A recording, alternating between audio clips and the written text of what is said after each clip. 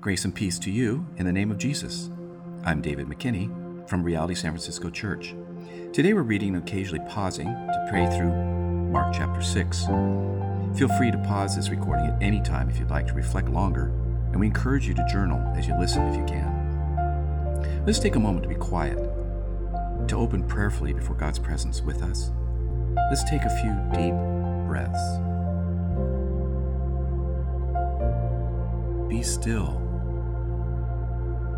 Be quiet before God.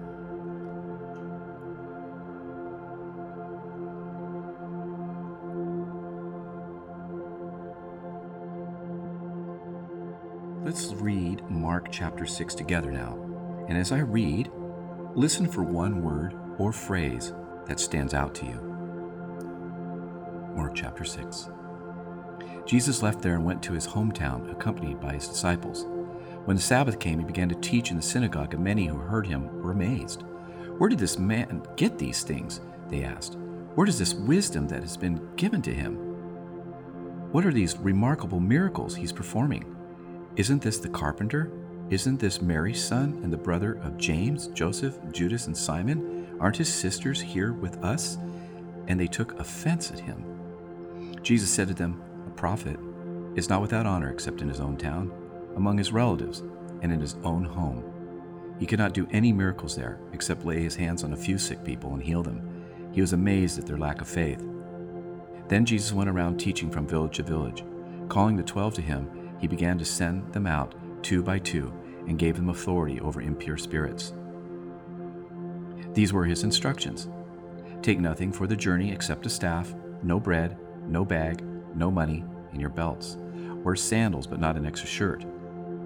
Whenever you enter a house, stay there until you leave that town. And if any place will not welcome you or listen to you, leave that place and shake the dust off your feet as a testimony against them." They went out and preached that people should repent. They drove out many demons and anointed many sick people with oil and healed them. King Herod heard about this, for Jesus' name had become well known. Some were saying, "John the Baptist has been raised from the dead, and that is why miraculous powers are at work in him."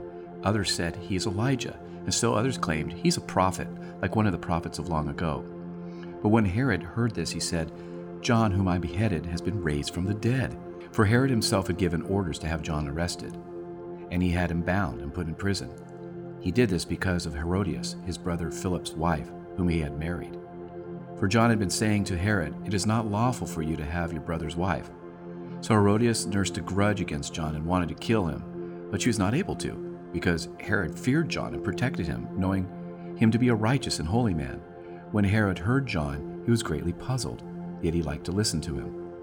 Finally, the opportune time came. On his birthday, Herod gave a banquet for his high officials and military commanders and the leading men of Galilee. When the daughter of Herodias came in and danced, she pleased Herod and his dinner guests. The king said to the girl, "Ask me for anything you want, and I'll give it to you."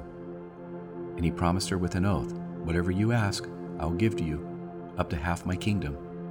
She went out and asked her mother, "What shall I ask for?"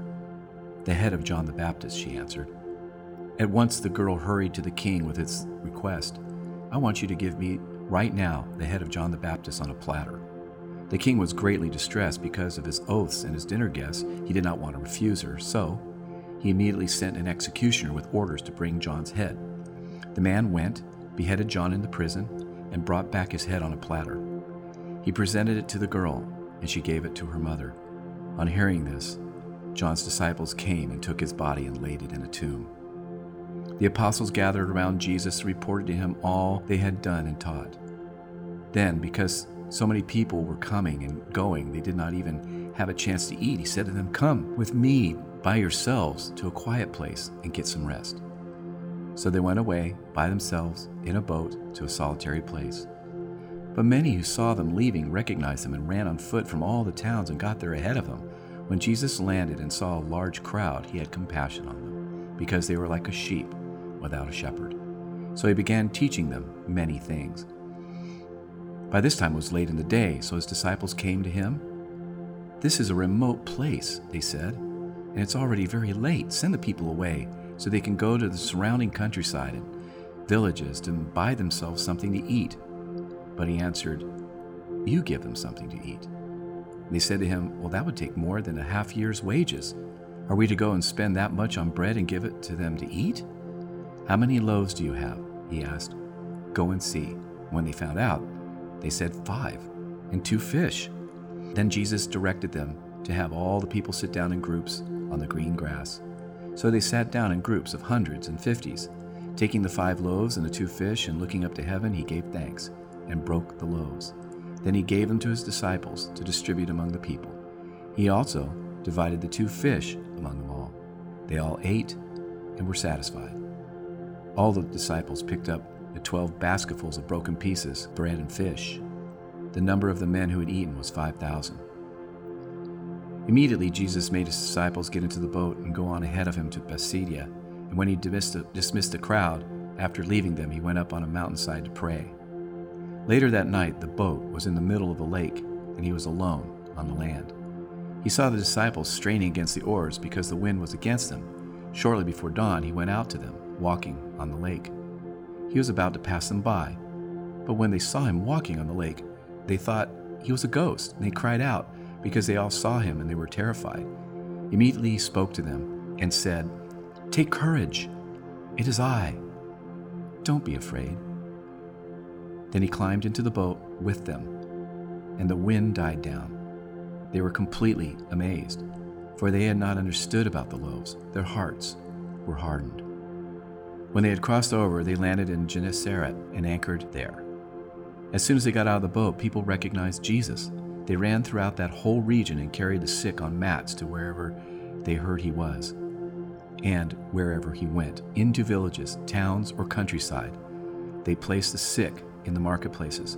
They begged him to let them touch even the edge of his cloak, and all who touched it were healed.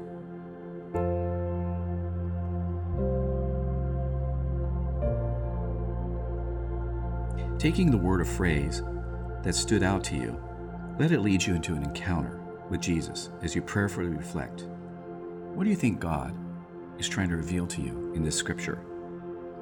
Pause, consider this with God, and write it down.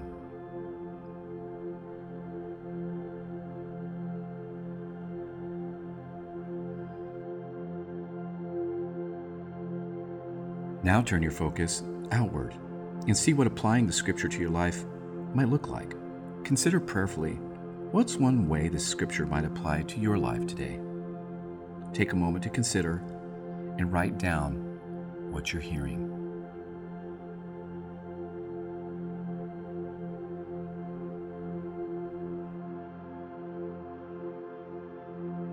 And lastly, take this final pause to devote yourself to God, to seek his refreshment, and to commit yourself to following him.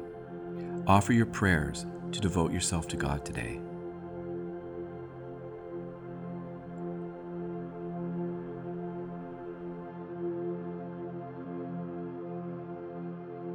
Thank you for joining me in today's bread reading.